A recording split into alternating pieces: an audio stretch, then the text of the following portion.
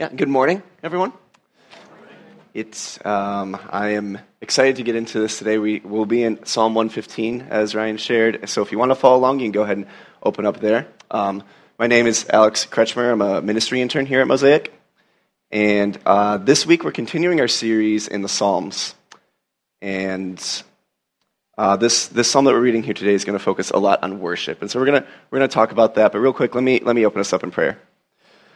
God, thank you for this morning. Thank you for just all the ways that you bless us, and may we focus on that and let it lead to our worship of you. Lord, may we all be encouraged and excited to make your name great today. Amen. So I said this psalm focuses a lot on worship, and we'll talk about what that worship can look like, because it can look a lot of different ways. But ultimately what we'll see is that we are shaped by what we worship, and we're made to worship God. Okay, we're shaped by what we worship, and we're made to worship God. So what is this worship that we're talking about? Well, like I said, it can look a lot of different ways, and one thing that I think of is I don't think this is a serious idol. We can get into that later. The psalm does, but I'm a pretty big fan of the NBA. I watch a lot of it. I found myself throughout this season, part of my morning routine became looking through and checking the scores for all the games and looking at stats of players that I was interested in. Anyone that played basketball for Michigan. And when I was in high school, I changed my shot to be like Steph Curry's shot because I thought it would make me better. It didn't work, but that was my hope.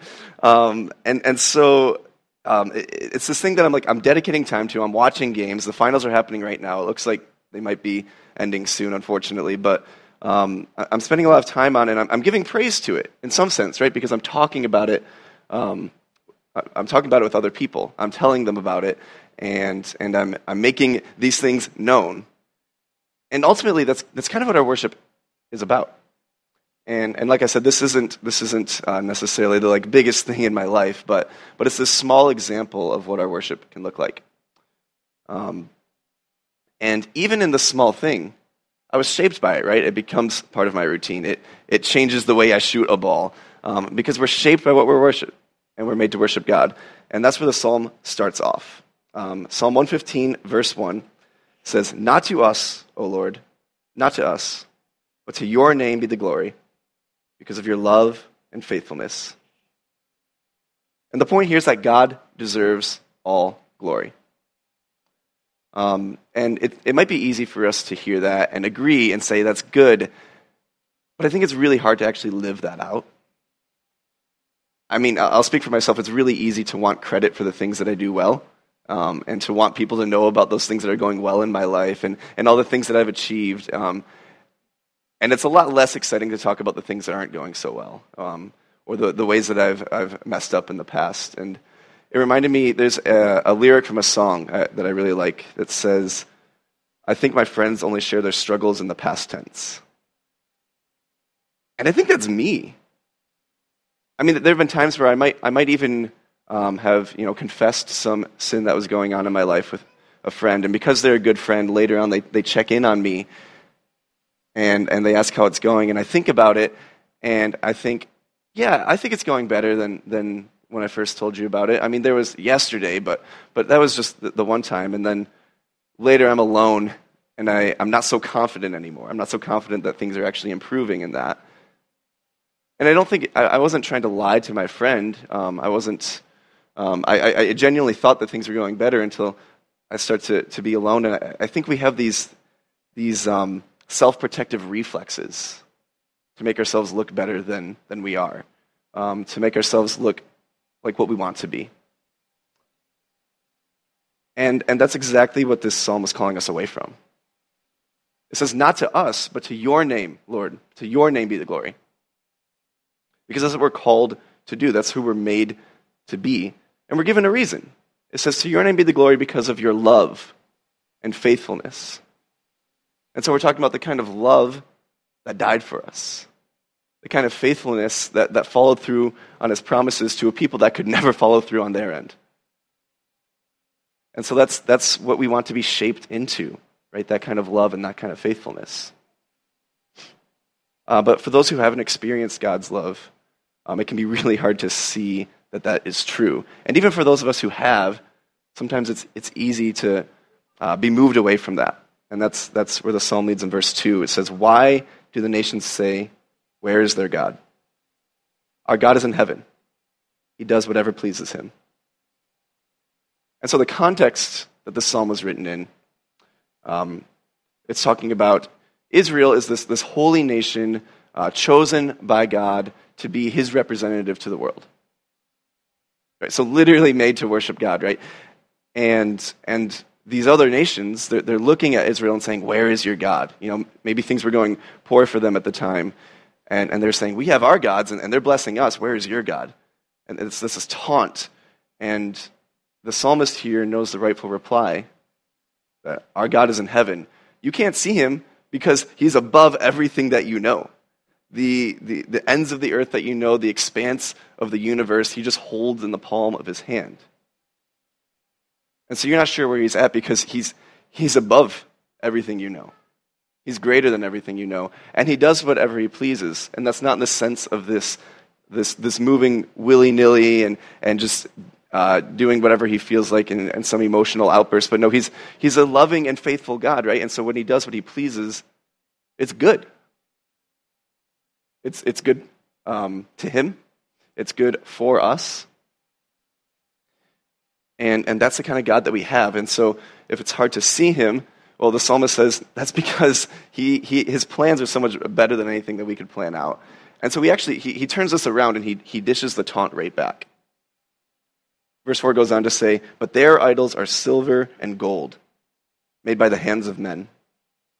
They have mouths but cannot speak, eyes but they cannot see.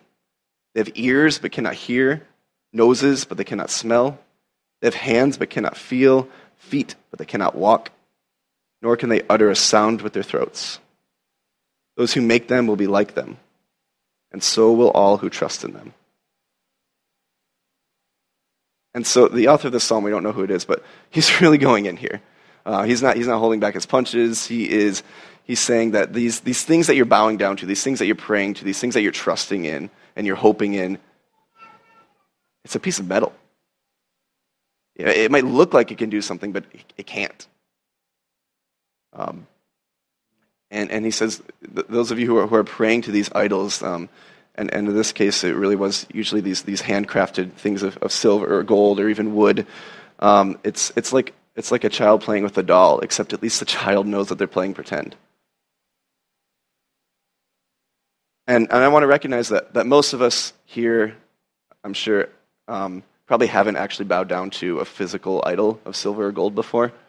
Many of us have probably not prayed in the name of another god. And if you have, I think that gives you a unique perspective on this, and that can actually help you to really see what this is saying. But for those who haven't, we're not off the hook here.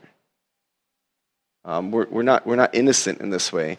I mentioned that our worship can look a lot of ways, and there's a lot of things that we can be tempted to worship.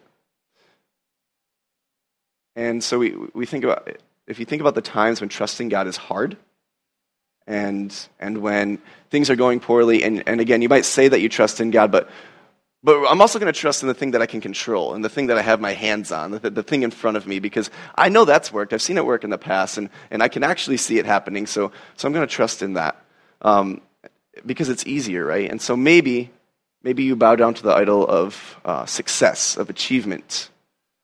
You're searching for the next degree or the next promotion or whatever milestone it is. And you know that if you just get that one thing, that one day comes, well, then you'll be okay. Then you can be at peace. But then maybe that day does come and you get it, and it's great for a bit, and then there's just one more thing. And you're just constantly chasing the next thing because you find it's not coming through on its promises. It's falling short. It's not satisfying. Maybe you bow down to the idol of relationships. You know that you want to be married, and you know that once you find that person, that your life will be so much better because all the difficult times, well, they can handle with you and they can help you through them. But I'm not married, but I think I've heard enough from those who are that there are days when that person is the source of the difficulties. And what happens then?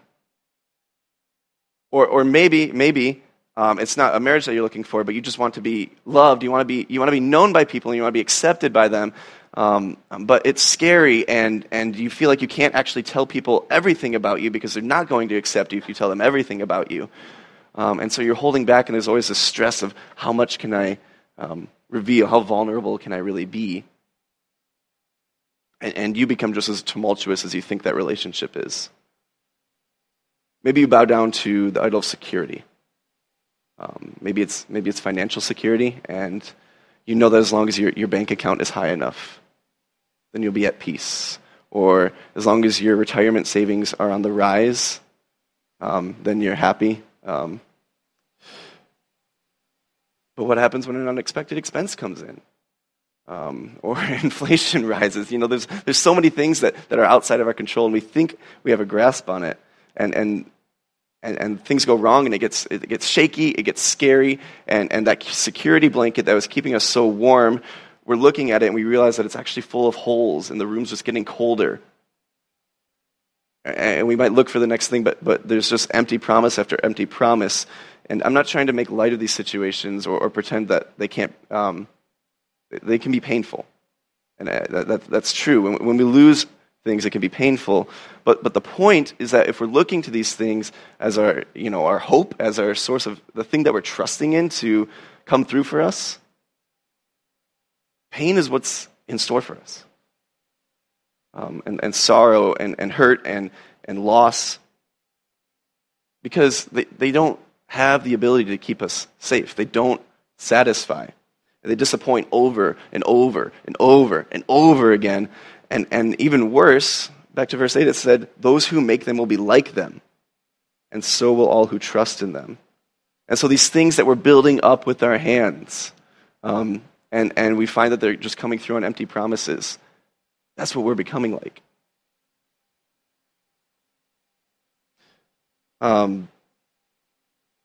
Earlier I said I'm a big fan of the NBA, and I mentioned that part of my morning routine became checking scores, and I would often be watching games later at night. Not the really late games on the West Coast, because that's too late for me, but throughout the day I might read an article about my favorite team or player.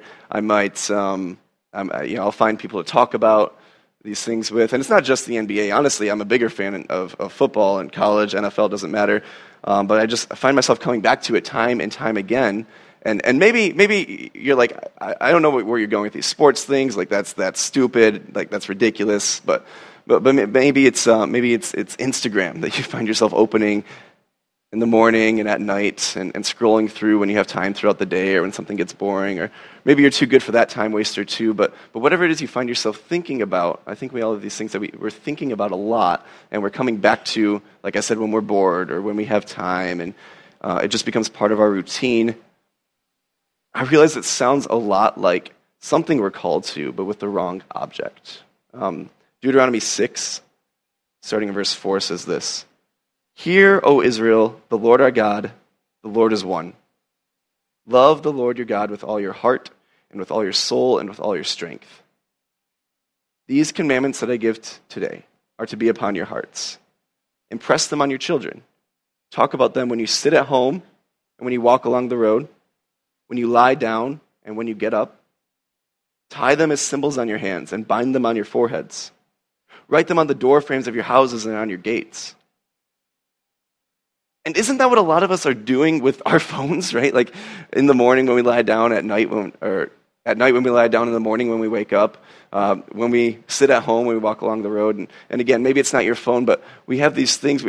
I have a hat of a YouTuber that I like, and I'm tying it on my forehead in some sense, right? Like these things that we're tempted to worship, and that's wrong, right? That's wicked. It's not wrong to enjoy those things. It's not wrong to have a hat of something that you like. I'm not trying to say that, but if that's the thing that we're coming to for some kind of comfort, when we feel like we need a break from things, and that's the thing that we think can provide that, That's what God is supposed to be. We should be coming to his word for those things.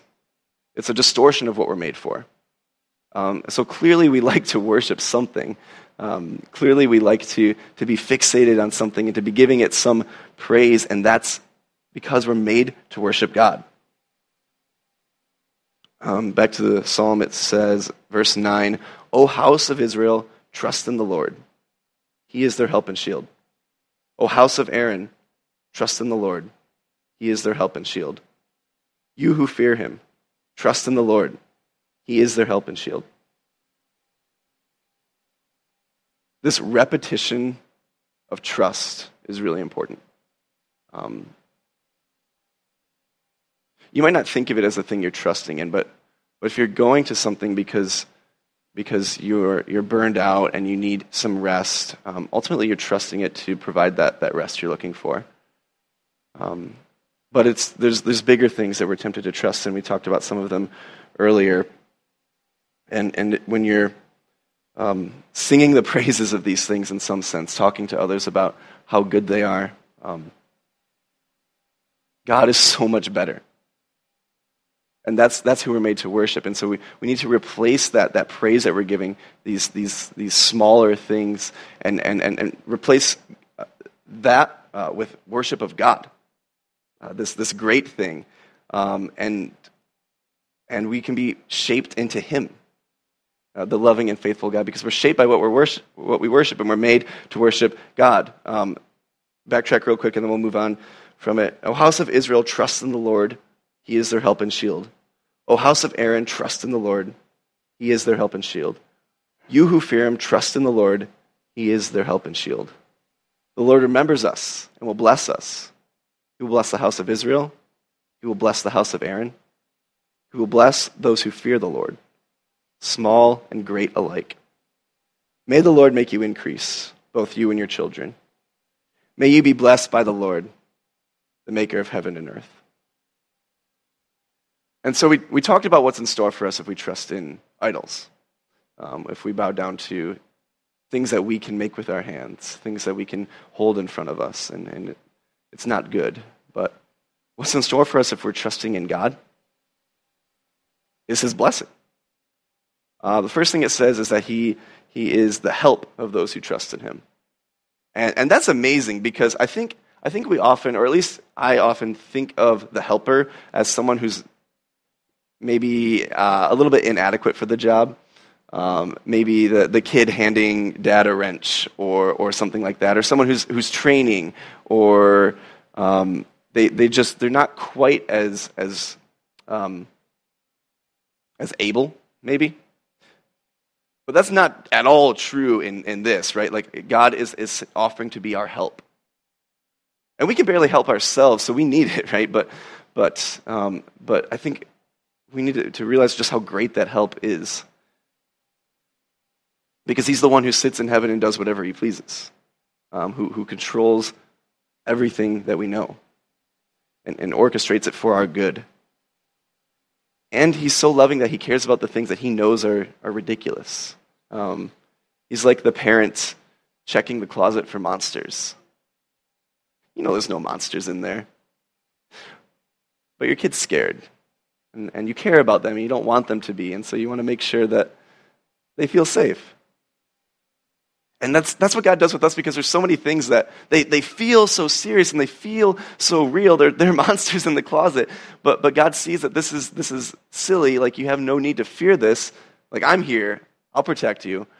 But yes, let me help you to see that you're safe from that. Because he cares about us in that way. And he cares about us in the big ways too. The next thing he describes himself as is our shield. And to be honest with you, I think this is something that is easily lost on me. I've never held like a battle shield before. I've never been in a sword fight.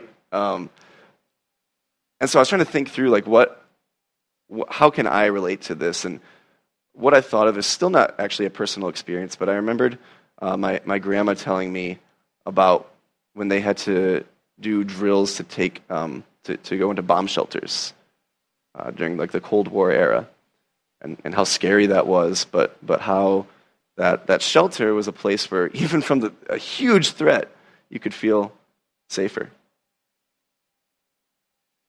But the amazing thing about God as our shield is that if you think about what he's protecting us from, if he's our bomb shelter, the bomb is his wrath. The wrath that we deserve, the one that we've brought on ourselves. And so he takes that bomb blast for us, and it wasn't without pain, right? But he was able to withstand it and rise back from the dead from that, and that's amazing. And he invites us into his blessing with that, and to be with him. But we'll get to that. And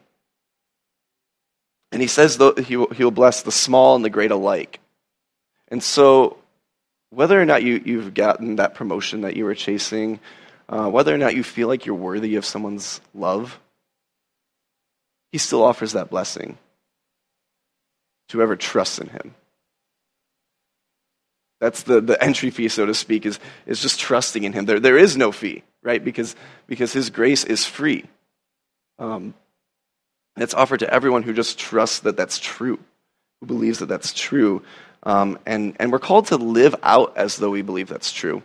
It's literally what we're made for. This is a couple of times repeated there was this house of Israel and house of Aaron. Israel, once again, was this nation chosen by God, and so literally made to worship God and to show that to the rest of the world. And the house of Aaron, it was the tribe of Israel that were the priests. And so they were literally made to worship God and to be interceding between the people and God, to be making that relationship closer.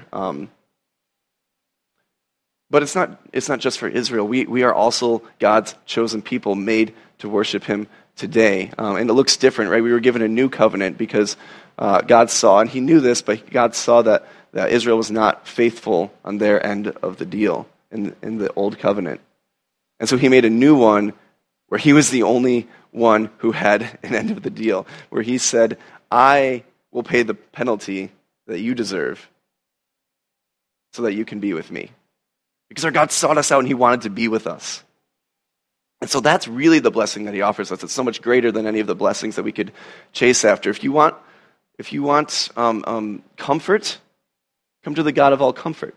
If you want security, come be with a God whose kingdom has no death, no pain, no sorrow, not even any darkness. Whatever you're looking for, if you're looking for the earthly version, God has a better thing in store for you if you trust in him. He has these glorious riches. If you want success, he offers you a place to rule over angels. I don't even know what that means, but that sounds pretty amazing, right? And so the blessings that God offers are so much better than any of the things that, even if they came through on their promises, and so often they don't, but even if they did, the blessings they offer are smaller than what God offers.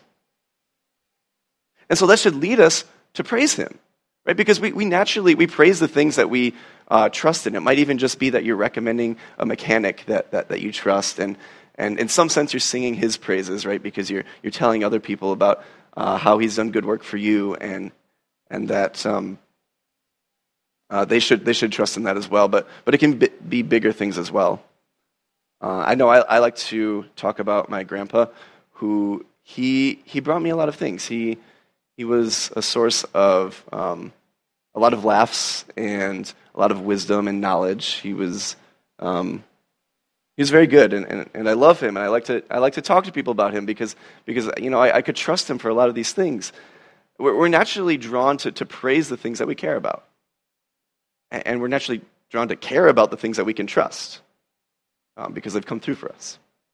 And so praise God, and that's where the psalm leads to. Verse 16 says, "The highest heavens belong to the Lord, but the earth he has given to man. It is not the dead who praise the Lord, those who go down to silence.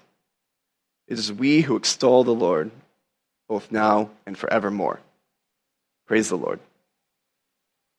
It says the highest heavens belong to the Lord, and we talked about that before. He's above everything, but the earth he has given to man. And in that sense, what it's saying here is that we currently are physically separated from God, but he has put us here on earth to worship him. We're made to worship him. He has put us to be stewards of whatever blessings he's given us.